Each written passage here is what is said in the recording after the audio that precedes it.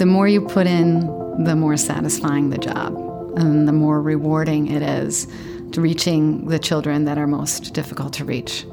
They stay with you your whole life, those stories, and the impact you make on them and the programs you can set up to give them what they need is just the most rewarding piece of teaching. Welcome to School Me. I'm Michelle Hudgens with the National Education Association, the leading advocacy group for student success. NEA works tirelessly to ensure you as educators have what you need to reach, teach, and inspire your students every day. Today, we're speaking with Annette Romano, a veteran educator of 31 years from New York, about what she learned about lesson planning over the course of her career.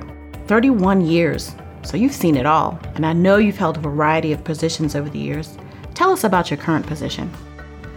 I'm currently a teacher on special assignment, so for half-time, I work in the Niskayuna Central School District, supporting teachers in curriculum design and professional development.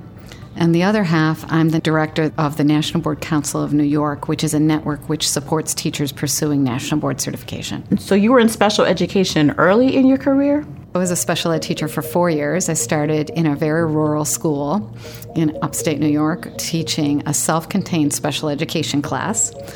And I had 14 students. It was a very difficult, challenging time for me. I had 14 students, and they ranged in age from 8 to 16. We had one teacher assistant who saved me because she knew so much about the school and the community that really helped me.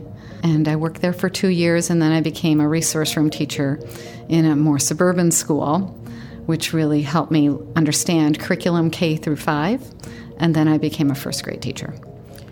In that classroom with that range of students, how did you prepare? Like, how did you get started? What did you, even just to begin to prepare for one lesson for one day, what does that take? What does that look like? I think I was really ill-prepared in a way, and I knew right away that I needed to get more education in teaching reading. So I went back for a literacy degree to get my master's in reading because all of these children had trouble learning to read. So one of the things I had to think about is what levels they were on and then how to create lessons to meet their needs on the various levels. So you definitely developed some tricks then along the way. There were some things you picked up that made it a little bit easier for you, I'm sure. I definitely went and just saw any teacher that was staying after school late also that was dedicated that I could just have conversations with. And I would say I did that for the first 10 years of my job. Always sought out other teachers to pick their brains, to talk about children, especially children with special needs, and try to do a better job, learn strategies, connect with kids. If you were a new teacher, what was one of the first things that you said, this is a good tool, this is a good resource that you used? I think one of the first things that really changed my practice was doing running records and listening to children read and taking notes on what kinds of mistakes they were making, errors they were making, and then what I would do, what kind of strategies I would use to fix those and make them, really focus my lessons on what they needed and also their strengths. So it was more the methods I learned to do that really changed some of my practice. And then actually really getting organized and teaching children to use the classroom more independently and teaching certain ways of working within the classroom so that children could independently function in different areas of the classroom. Now that you're working with a wide variety of educators, what are some of the common mistakes you see among early career educators when it comes to lesson planning? One of the things I see more novice teachers doing is really keeping kids busy with activities, and rather than thinking about what is it that you really want to accomplish and how is it aligned to the learning standards and how are you going to move them forward within a unit, so connected lessons over time rather than isolated skills or isolated lessons that just don't connect.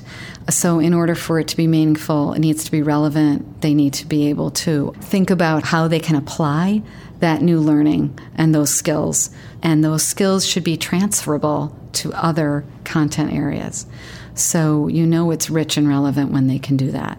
So you take one the measurement area that I was talking about, and then linking it into the science unit on plants. And now they're measuring their plants and they're recording in their booklet and using that so that their ELA is also woven in.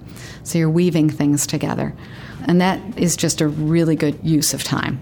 So rather than just filling the day with little activities that are disconnected, really thinking about making tasks rich and connected and relevant.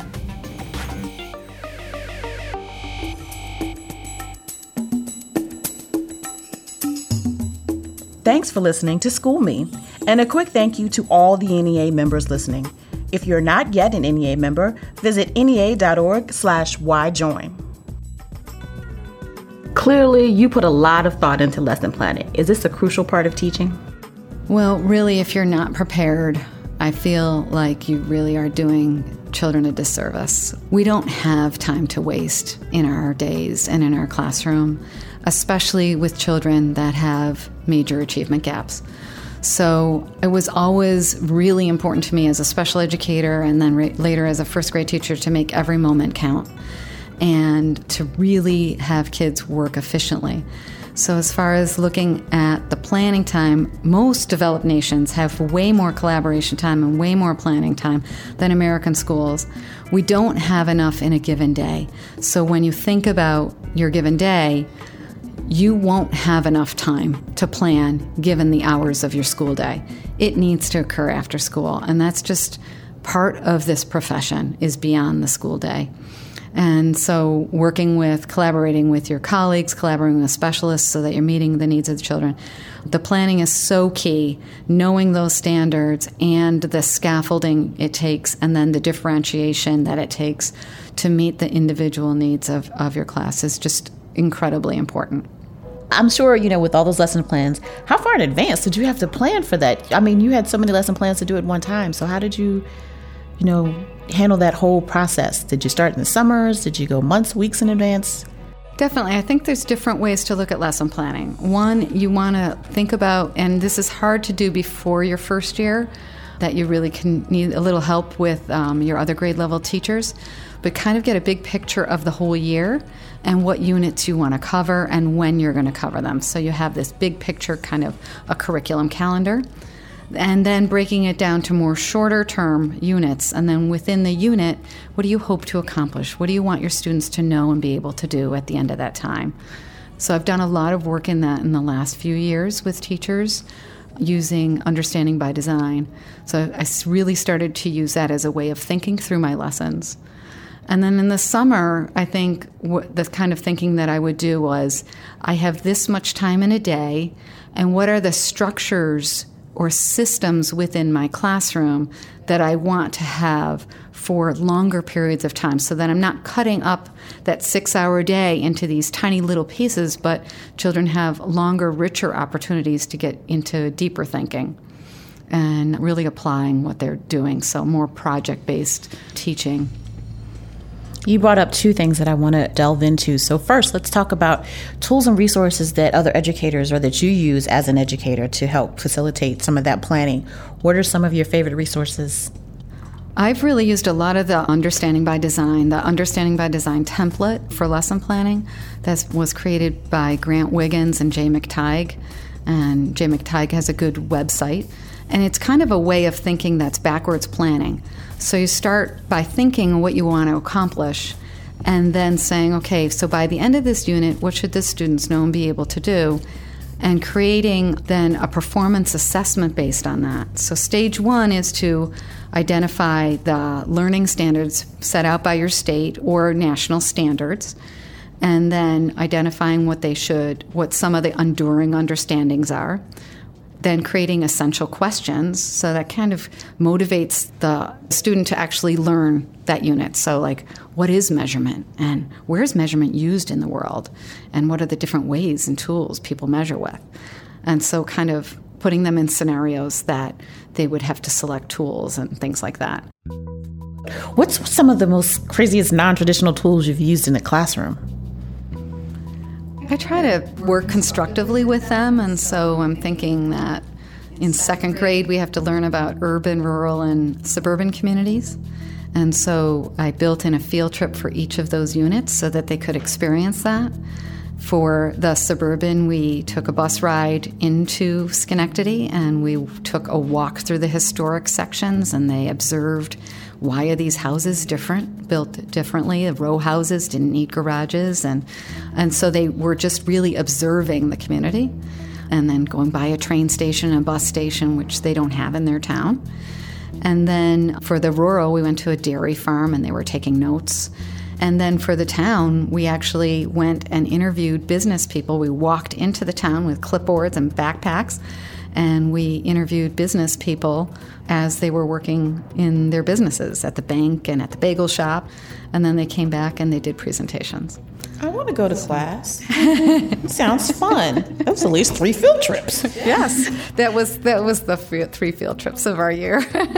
Wow, that's awesome. That's awesome. So technology, I'm sure, as time has evolved, has really changed in the classroom.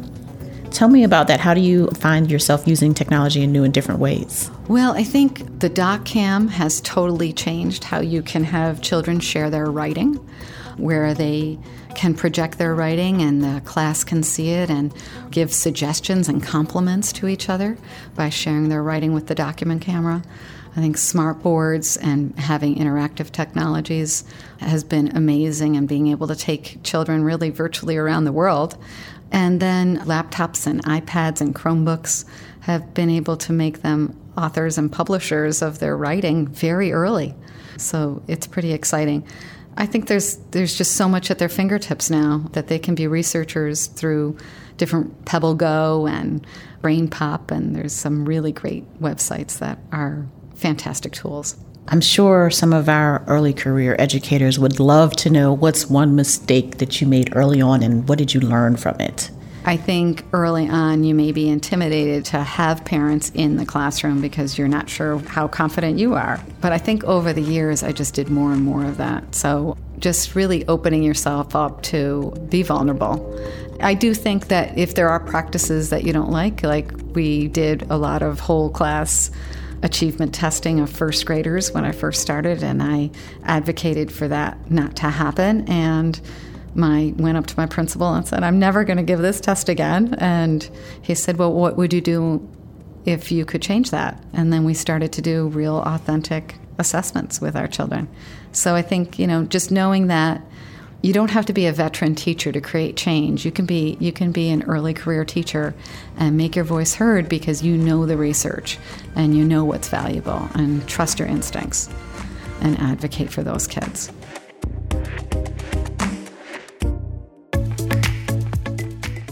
Thanks for listening.